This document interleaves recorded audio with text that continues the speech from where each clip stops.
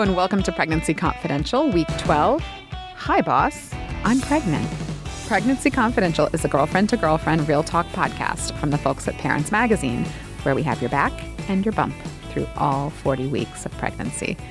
I'm Dana Points. I'm the editor of Parents. Been through this pregnancy thing twice. And with me today is... I'm Chandra Turner. I'm the executive editor of Parents, and I have two little ones at home. And... I'm Julia Dennison. I'm the managing editor of the Parents Network of websites, including parents.com and fitpregnancy.com. And I am pregnant. Woohoo! Officially. Yeah. And Julia's been through this pretty recently. I mean, I seem to remember a few weeks ago, you told your boss. I did. It's week 12, right? So our dear listeners, you have made it to the last week of the first trimester. It's big news. Congratulations. It's an exciting milestone, primarily because it means your risk of miscarriage is going to drop significantly after that first trimester. If you've had some troublesome first trimester symptoms, many of them are going to abate. Now, you might get other symptoms later, so you have that to look forward to. But for a lot of women, if they've had nausea or throwing up or anything, that starts to go away around now. And the tiredness that I know I remember feeling really intensely is also probably starting to lift. But before you blast the news on Facebook that you're pregnant, you're going to need to tell your boss. You know, you just don't want your boss to find out after, like Dave, the guy in accounting, that you're pregnant. So we're going to talk all about how to do that and how to do it smartly. But before we do that, let's find out more about your baby this week. Let's talk about our favorite topic, your baby's size. You know, it always comes back to fruits and vegetables because you should be eating more of them anyway. So, Julia, how about a fruit? Got anything for me? I'm going to go with passion fruit. Very exotic. I have no idea what a passion fruit looks like. Yeah. I only drink it in, like, martinis. Oh, don't. Stop torturing her. Well, if you want to think about martinis, something I'm missing, champagne cork is another one. Oh, that's same size. perfect. Yeah. Not a fruit nor a vegetable. Nope. Your baby right now is the size of one of those EOS lip balms, you know? Mm-hmm. Those little pods. Cute little ones that are at the cash register at every drugstore, it seems like. But there's lots more to know about your baby's development this week beyond just the size. If you will sign up for our daily pregnancy email, we'll tell you all about your baby's development, maybe tell you a little bit more about what you're feeling or even sometimes what your partner might be feeling right now, emotionally, physically. So sign up for the daily pregnancy email at parents.com/pregnancydaily and we'll give you the scoop. Hey folks, it's Hunter Lewis, editor-in-chief of Food and Wine. This fall, we're launching the new Food and Wine Classic in Charleston with our partners at Southern Living and Travel and Leisure, and we want to see you there. This incredible 3-day culinary experience will showcase the hospitality, food, drinks, and culture of one of our favorite cities in the country. Join us September 27th to 29th to learn more from iconic chefs, share a glass with innovative wine experts, and get to know Charleston with one-of-a-kind experiences curated by the experts at Food and Wine, Southern Living, and Travel and Leisure. Tickets are on sale now at foodandwine.com/Charleston Classic. That's foodandwine.com/Charleston Classic. See you down in Charleston. For the last 2 months of this pregnancy, with probably not much happening on the outside, you've likely been able to keep things kind of under wraps during work. I'm looking at Julia. She's nodding. I have to say, I sit right near Julia at the office, and I was completely out to lunch. I always have a running kind of list in my head of people who I think might be pregnant because we work in an office with a lot of women. Julia was not on my radar. Didn't even think about it. It's hard to keep it secret when you work on a parenting magazine/website. Right. We are kind of freakily excited when people in the office get pregnant. Yeah, it's probably a unique working environment. So you've probably been able to kind of keep things under wraps unless you were like really nauseated with intense morning sickness. But that's probably going to change as your baby bump starts to show. Everyone's going to be able to see that there's a baby coming. And you can probably make it for another couple weeks. You know, we are generalizing here about size, but probably till about 14 weeks, I would say, the first pregnancy, if you're a first timer, you can hide with just kind of shapeless clothing. But before the cat is really out of the bag, it's a good idea to share the information with your manager. And I say that as both a pregnant person who's had a manager and a manager. So I've seen it from both sides. And Chandra, I expect you have as well. So when the reveal happens, it's nice when people come forward and they say, I'm pregnant, but it's even better when they say, I'm pregnant and, I'm already thinking about how to transition my responsibilities before I go on maternity leave. And you don't have to have all the answers when you first tell your boss. And if you're in our office, she's going to be like really excited and kind of popping up and down and, congratulating you. So we're not like asking you to file a memo that says, here's my 12-step plan and let me do it in PowerPoint. But you should at least suggest that you're going to have a plan about the transition and that you'll circle back and make an appointment to talk about the details. I think it's important to note, though, that this is not the time in week 12 when you're telling your boss to commit to anything, because you probably have a lot more you can do to educate yourself about what your rights are as a pregnant person, and also to think about what you want and how you want to shape your life after that baby comes. When the baby's finally there, and even after, during maternity leave, your mind might change about what you want to do. So it's unpredictable. Don't make any promises when you disclose what's going on. So Chandra, I know you've been through this. What's the first step? I think the first step is to understand what the policy is at your office. All of that would be in your employee handbook. Do a little research. I would even do the research before you talk to your manager. So then when you go to talk to your manager, you have a little bit of insight first, because it can be really, really confusing and they may not have the answers. Dana and I work in an office and have worked in, mostly women-dominated field. So there's lots of pregnant people all the time, especially at Parents. So we've got it down and we know what everybody's rights are and like what is expected and what the leave is and yada, yada, yada. But a lot of places, aren't that on top of it. So you have to kind of take that on yourself, I think. We should note that the United States is really pathetic when it comes to mandating paid parental leave for workers. Basically doesn't. Yeah. It's kind of appalling. We really should be ashamed as a country for our country's lack of respect and support for pregnant women. There is just this one federal law. It's the Family Medical Leave Act that covers 12 weeks of unpaid leave. So thanks a lot. I can take 12 weeks off without pay. And that is it. So, and that's only in companies. Usually it's a company that has 50 or more employees, and you have to have worked there at least a year.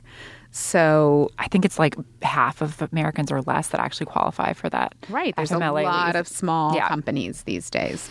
So, but it's FMLA, as Julia said. So you should read up on that.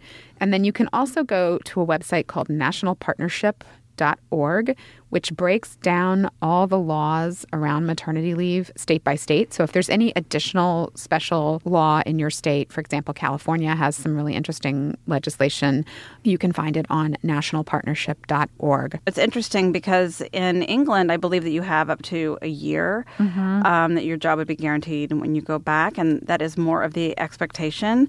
It's baffling that we only get 12 weeks total, and that's not even guaranteed to be paid. And especially when you're making as much, or in many cases, more than your husband is, which is my case. So being out for 12 weeks is really challenging because it's like I actually had to save money in order to have a baby. I mean, of course, everybody has to save money to have a baby, but I also had to save money to be able to pay the mortgage. I was actually unemployed when I was pregnant the second time. So I had to go back. I had to start earlier. I had to have a shortened maternity leave because it was too expensive to be home, and not earning that money. It's a real issue. Yeah, it's incredibly frustrating. And I actually lived in London for almost 10 years and then decided to move back here and get pregnant, which was really smart. Yeah, way to go. Way to plan. So right now in week 12, you're going to have to be starting to do the math. You're thinking about your family's economic situation. Talk to your HR department. Research your company's specific policies. Look at what you're allowed by law.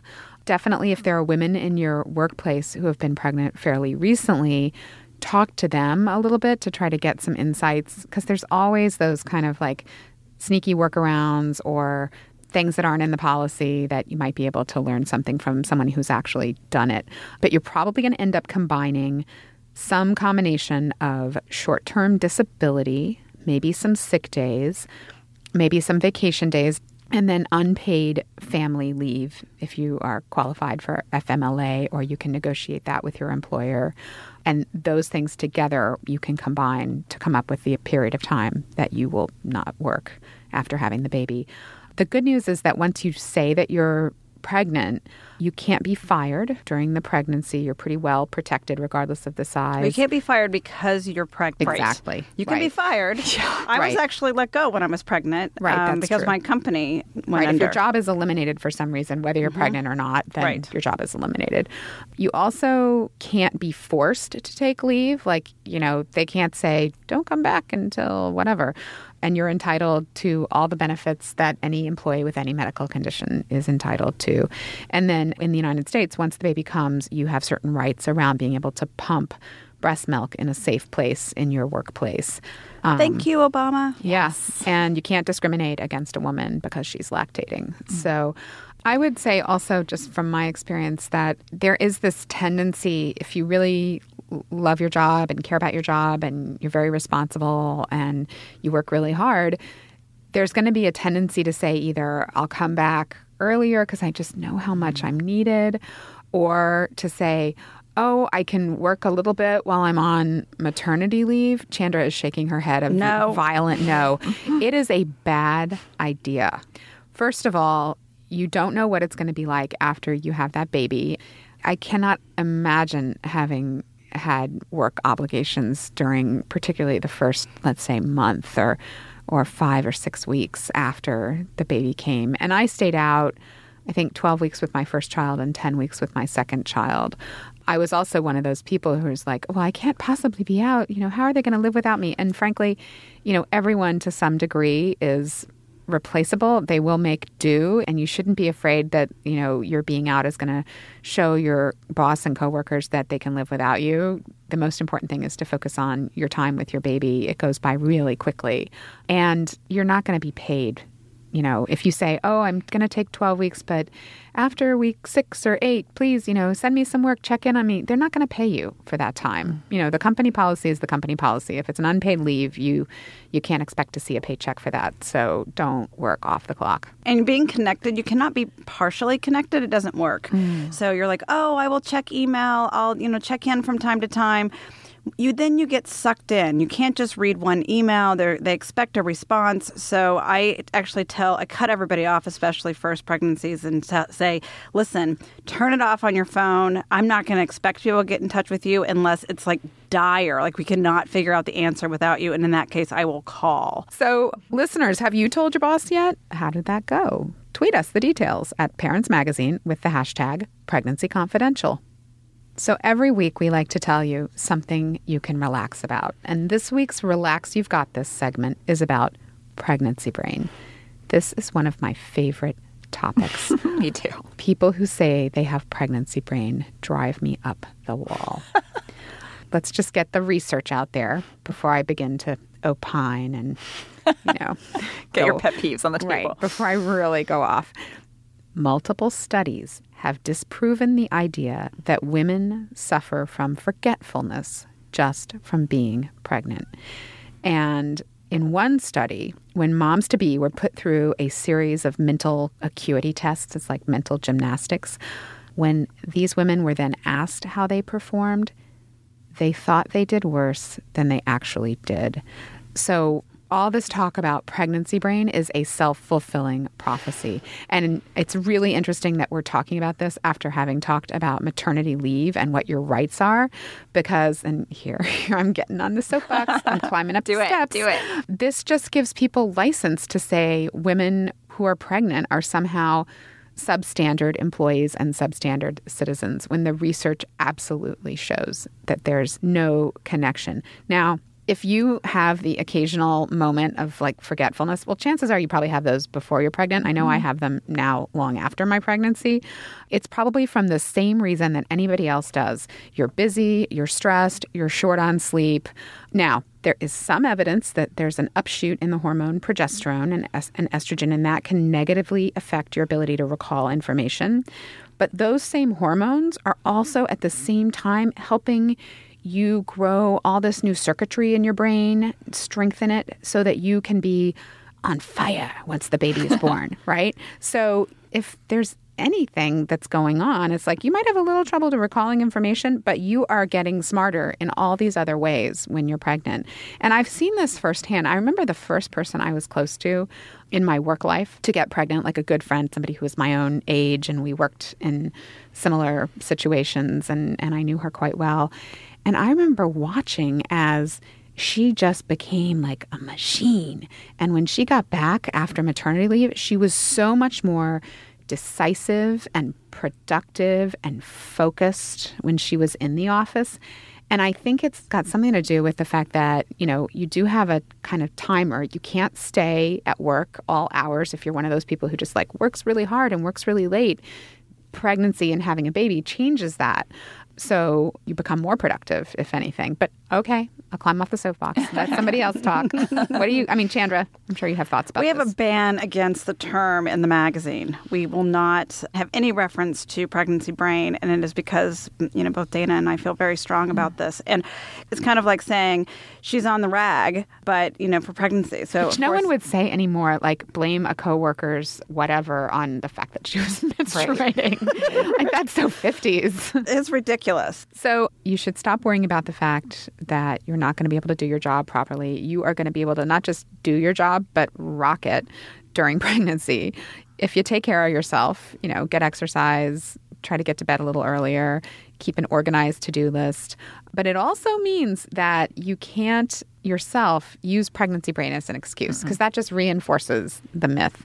So a celebrity like Kate Hudson, who was quoted as saying pregnancy brain made her feel stoned, is not helping our collective case. Say no to pregnancy brain. That's right. Let's kill it. So, Julia, what do you think about this as someone who's living it in the moment? My brain doesn't feel any different. I think the emotional side of things, absolutely, but like there's been no change in how I'm able to do my job. So the whole thing really annoys me as well. All right. So altogether, pinky swear, no more of that pregnancy brain stuff. We're done. That's it for Pregnancy Confidential for today. Our producer is Sarah Abdurrahman. Our engineer is Henry Malofsky. And thanks also to Laura Mayer and Andy Bowers at Panoply. Let us know what you think of the show. You'll find us on Twitter at Parents Magazine, Facebook at facebook.com/Parents Magazine, or Instagram at, you guessed it, Parents Magazine. And if you like the show, I hope you'll tell a friend. Subscribe to us in iTunes, Stitcher, or your favorite podcast app. And please leave us a rating. We need those ratings to tell the rest of the world about the podcast and help other people discover our show. So unlike other podcasts, here's the evil genius of Pregnancy Confidential. You can listen to future weeks now. If you're one of those people that wants to peek around the corner, maybe you're in week 12 now, but you just can't wait to find out, you can take a sneak peek by listening to the future episodes. So go for it.